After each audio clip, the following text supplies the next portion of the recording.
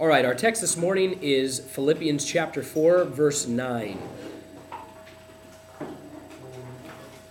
4, verse 9. And it reads like this.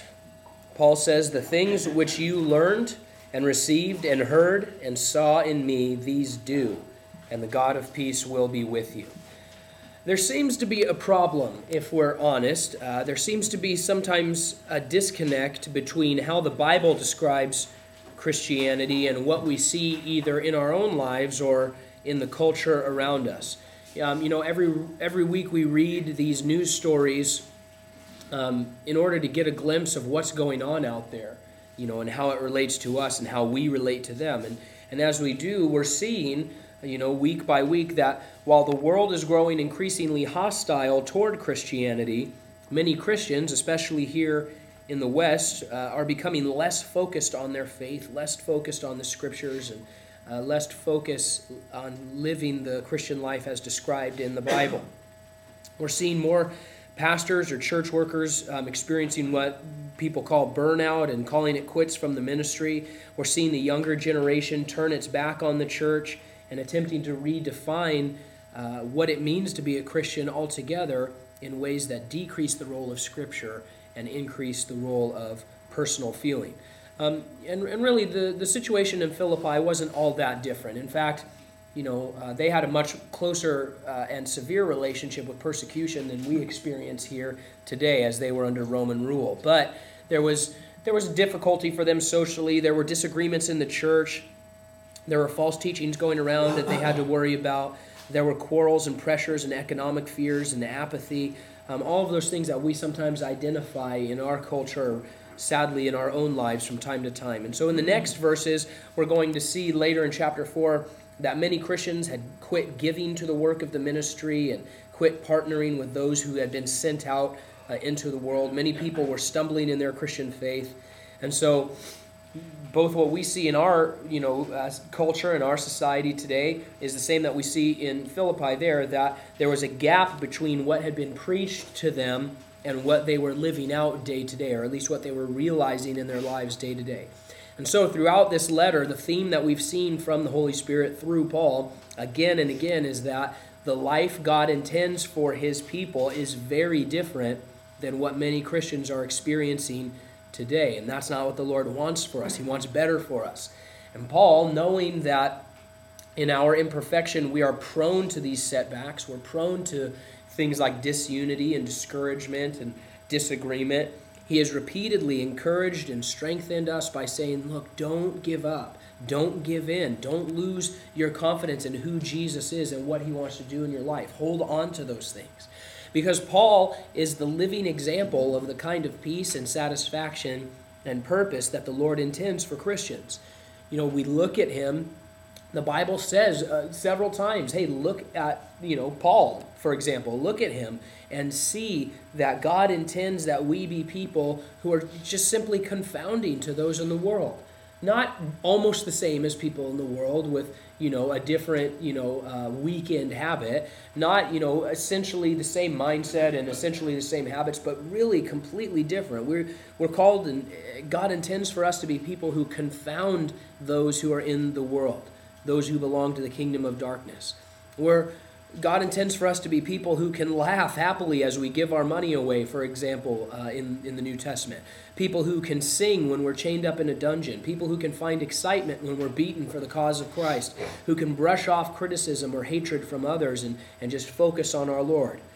People whose faith is so strong that we could hear from the Lord and say to this mountain, uproot, and it would be done if it be his will. That's what we see God intending as we look at his word, as we look at his revelation of himself and of his plan for our lives there in the Bible.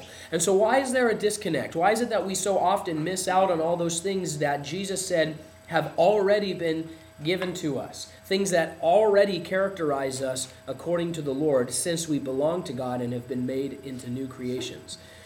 I think the answer is found in this letter and even in this verse, where, as we read, Paul says, let's look at the first half real quick. The things which you learned and received and heard and saw in me, these do. Paul was an apostle, and he had a special office and authority given to him by God. Yet he is also given to us as an example of how the Christian life is meant to work out day to day in our lives. Unlike the Philippians, we do not have the privilege of knowing Paul personally. Must have been a remarkable thing to have the Apostle Paul teach, at your church, or be the guy who planted your church or anything like that. I mean, he's the Apostle Paul. We know him through his writings. We don't know him personally, but that's all right, because we can still take up this challenge he gives us in verse 9 here. Even within the confines of the 4 chapters of this book, we can still take up this challenge he's giving.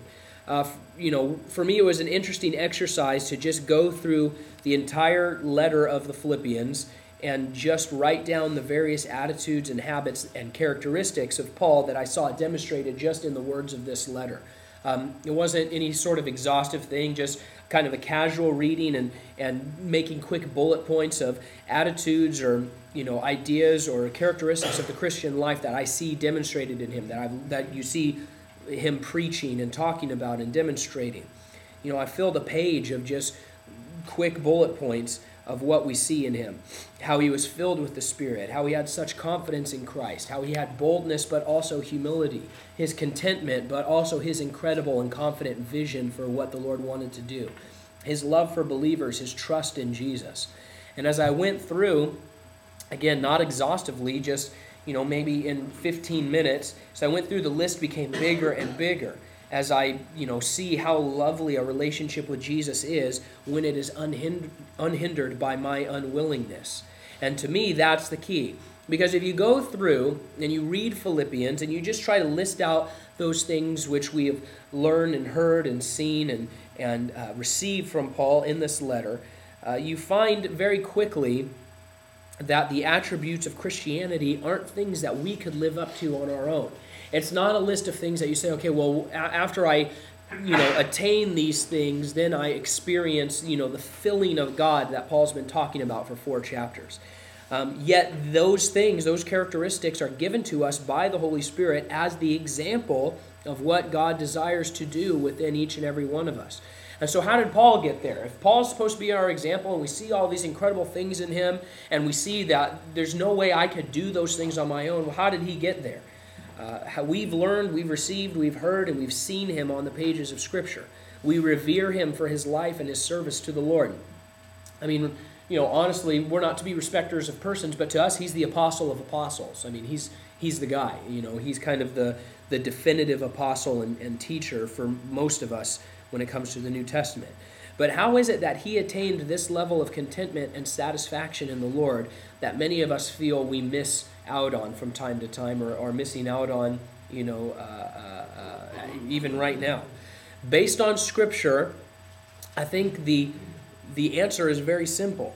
We simply choose not to do it. We simply choose not to do the things that the Lord has set before us to do. Doctrinally speaking, we have the ability to receive the fullness of Christ right now because of his power and his presence in our lives. There's nothing standing really between us and the Lord that he has put between us that says, okay, now you're a Christian and now you have to do A, B, and C in order to become this level of Christian. That is a big difference between Christianity and certain other religions or belief systems like Scientology or Hinduism or these other things where it's like, okay, well, there is a higher understanding, whether you're Buddhist or Scientologist or Hindu, there's a higher realm of existence, but you have to get there a certain way. You either have to buy your way in Scientology or you have to karma your way in some of these other beliefs. But doctrinally speaking, we have the ability to receive the fullness of Christ right now in this moment. Because God will never command us to do something that he does not also help us to accomplish. And he commands us, hey, be filled with the Holy Spirit. I'm commanding you to do that, God says. But he never commands us to do something that he doesn't also help us to accomplish.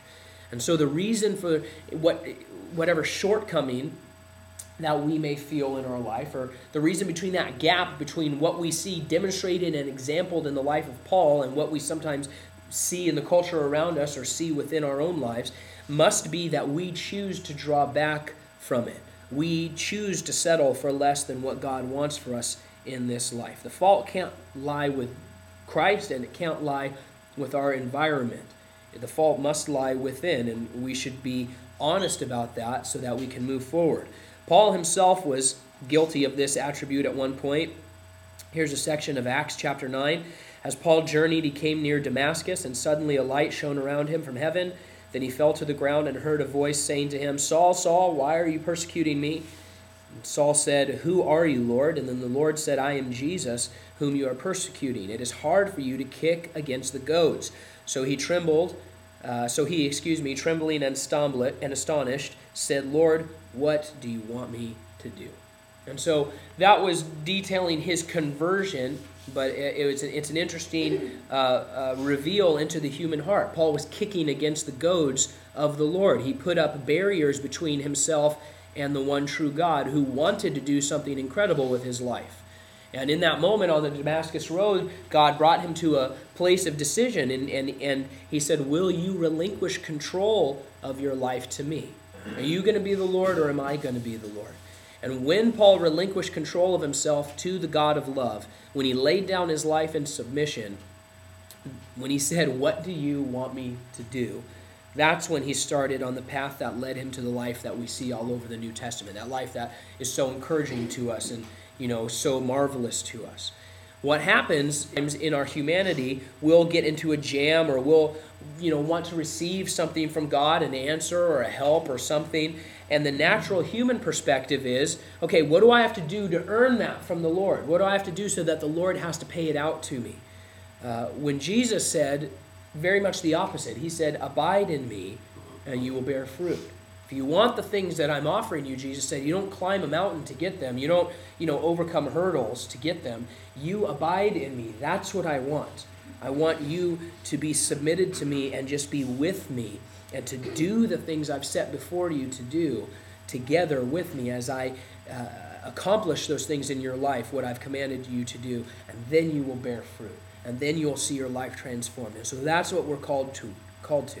And that's the second half of our verse this morning. After all, it says, again, verse 9, the things which you learned and received and heard and saw in me, these do, and the God of peace will be with you. This is the answer to our struggles and our fears and our shortcomings in the Christian life when we experience them. To understand that God still wants what he wanted all the way back in the Garden of Eden, which was to walk with his people in the cool of the day, to be in relationship with them, to be with them. That's what God wants.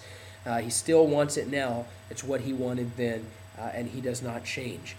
The Christian life, isn't like studying for a test, hoping that we do enough to pass the final exam. That's Islam. Islam is, hey, if you pile enough good deeds on the scales, and hopefully you have one more good deed than you do evil deeds, then you are admitted, you win admittance into paradise.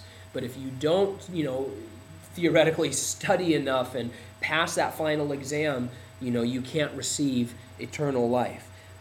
That's not what the Christian life is about. The Christian life is about embracing a God who has love for us and plans for us and help for us. And saying, okay, yeah, I want what you want. So what do you want me to do? And so as I listed out those things which Paul demonstrated through this letter, as he's encouraging us to do, I discovered very quickly that like the Old Testament law, they aren't things that I can attain on my own. Christ must do them. Christ will not do them in me if I'm not abiding in him. Spiritual fruit doesn't happen if you're separated from the vine. But I also discovered that many times these things that we see demonstrated in Paul are things that I actually resist in my own life. This is for me personally. So as I looked through and I saw what Paul is demonstrating, and I thought, okay, yeah, I can't do those things on my own. Not only that, though, I know that in my natural heart, I resist those things. So I look and I see, okay, Paul, he says, hey, let's evangelize people. Let's share the gospel. And in my heart, I think, ooh, but Lord, I'm nervous about doing that. I'm afraid when I share my faith. It is an uncomfortable thing for me. Or I see Paul says, hey, be obedient to the Lord. I'm being obedient to the Lord to the point of death, just as Jesus was, and you need to be obedient as well. And I think, ooh, but Lord, I'm not really sure you understand what's happening in this situation in my life. And I'm not really quite ready to, take that leap. Or, Paul says, hey, don't think more highly of yourself than you ought to think. And I think, ooh, but Lord, I'm really pretty awesome. I don't know if you knew that, Or we see Paul say, hey, press on like I'm pressing on. And I think, oh man, the Lord, I am discouraged. And you want me to press on in this, particular relationship or ministry or whatever. And, I don't even know if, this particular person even deserves my love and my, my service. Paul says, hey, do all things without complaining. I'm in prison right now, and I'm not complaining. That's an example for you. And I think, yeah, but Lord, I like complaining. I like complaining about things. And so as I looked at this list, I saw how in my own life, my flesh builds up a resistance against these things actively. These things that Jesus wants to accomplish, this fruit that the Lord wants to bring, this transformation. I saw that if I take an honest look within, I'm trying to hold on to my resentment towards my enemies. I'm trying to be selfish and restrain myself from being more sacrificial. That's what my flesh is doing. And Paul talks a lot about this in Romans. We've studied this before. I set my mind more on earthly things than heavenly things. And if I kick against that loving direction of Jesus and that loving example that we see in the Scriptures, then I'm always going to miss out on the incredible blessings and transformation that He's prepared for me. And so God comes to me and He comes to you as His beloved children, and He says, look, I want to build in your life, for example, a loving unity with other believers. That's what I want to do. Do you want that? And then we say, yeah, of course, Lord. Of course we want that. Yes. And then the Lord says, okay, give me your pride then. Give me your reputation then. Give me control over your interests, and I will do that. If you don't, care about your pride being hurt or, your reputation, then I will do that in your life. And now I'm at the place of decision. Now I'm at the place where I've received this direction and this calling from the Lord, and now I get to decide. In my flesh, I think, well, yeah, I'll be happy to live in unity with others when they recognize my rights and they apologize for anything that they've done to me and when they benefit me and meet my standard of whatever. And there, I've put a barrier up between my heart and God's transforming. We say, well, God, you can transform me as long as the following requirements are met for me. And we see this happen a lot on the pages of Scripture. The easy one, of course, is Jonah. I mean, he's the great example to us. We even saw a few weeks ago on Sunday mornings with Joab. We know what the will of the Lord is as Christians. We know that He is a God of grace and compassion.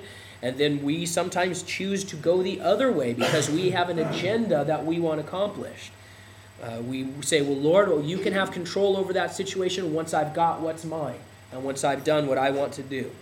We see it in the New Testament as well. We see the multitudes hearing Jesus teach, but then turning away. They go home and they allow that seed to be wasted. And think of how many thousands of people heard Jesus, the Son of God, teach, and He taught them in parables, it says, and then they said, yeah, that's nice. I don't even care what that's about.